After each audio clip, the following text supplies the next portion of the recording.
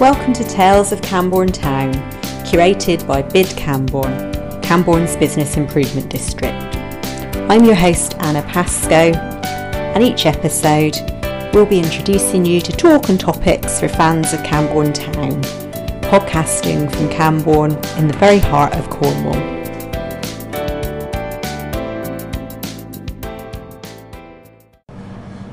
It's Friday, it's the final Tales of Camborne Town podcast of 2019, and I'm here with a very special guest. It's Sharon, who owns Delight to Bite in Cross Street, and also is our chair of BID Camborne. So thanks for agreeing to be our last podcastee of the year, Sharon.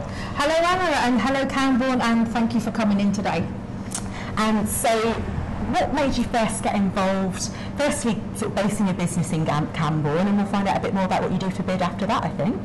Right, so I took over the shop nearly 5 years ago. My birthday would be in March. Prior to that, I was at Hawthorne Cornwall, and I was a catering manager there for 8.5 years. Unfortunately, I was made redundant, so I sourced some other work for about 6 months, and this shop came up on the market, and this is it. This is why I'm here.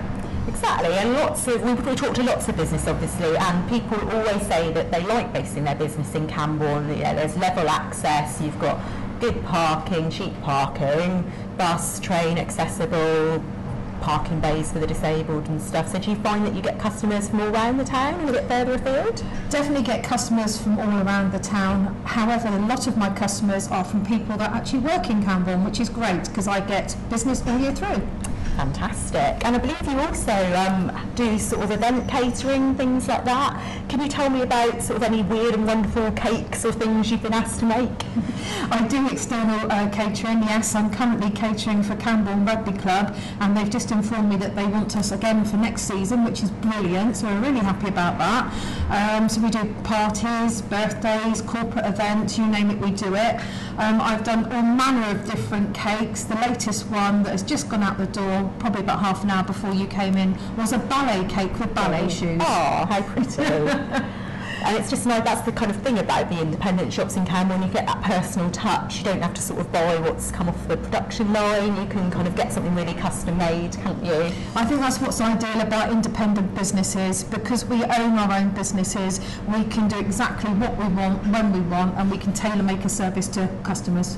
And that's the other nice thing, we obviously work day to day with BID as well, and we know that we've got a good mix of independent, regional, national brands in Camborne, so you can literally sort of come into the town and get everything you want within one trip, can't you? We've got an absolutely cracking town, we really have. We've got, like you said, a really good mix of independents and national brands that sell a plethora of different bits and pieces. There's nothing I don't think that you can't buy in Camborne, and the people are absolutely fantastic. That's the people that own the shops and also the customers that come in. Exactly. And is that one of the things that prompted you to get involved with BID Camborne first of all?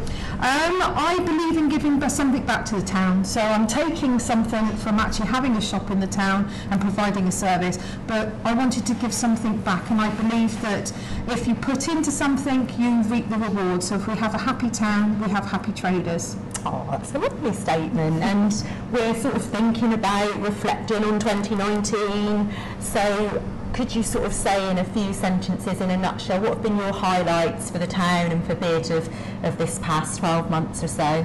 So I think one of the major highlights for me this year is the coming together of all the external partners to make a greater Christmas this year. It's been fantastic to work with Camborne Parish Church and the council. We had a fantastic switch-on evening. We had lots of people attended, which was brilliant. The children's parade was marvellous. Everybody just had a fantastic time, so that probably is the major highlight. Although saying that, some of the other highlights obviously is meeting different people that have come in the shop, and I'm really grateful for everybody that comes through my door. Yeah, and I think one of the things I always say is being nice is free, isn't it? So you'll always get people who like to kind of, detract from things, but I think on balance for Camborne and for BID 2019 has been a year of sort of making progress, enjoying successes, as you say, with different partners, with locals and visitors to the town, and hopefully 2020 can be even bigger and better. I think 2020 is going to be a brilliant year. We're going to just strengthen these bonds that we've already made with people, hopefully have a bigger and better switch on for next year, because this year was a learning curve with us all joining forces. Exactly. So onwards and upwards, support your town, love your town, and continue using us, because that's what we're here for. We want our town to thrive and not die like others. Fantastic. Well, I couldn't think of a better note on which to end our final podcast of the year. So thank you very much, Sharon, and to everyone who's supported Camborne over the years. Thank you very much, and we look forward to engaging with you all in 2020. Merry Christmas! Thank you for listening to Tales of Camborne Town, curated by BID Camborne, Camborne's Business Improvement District.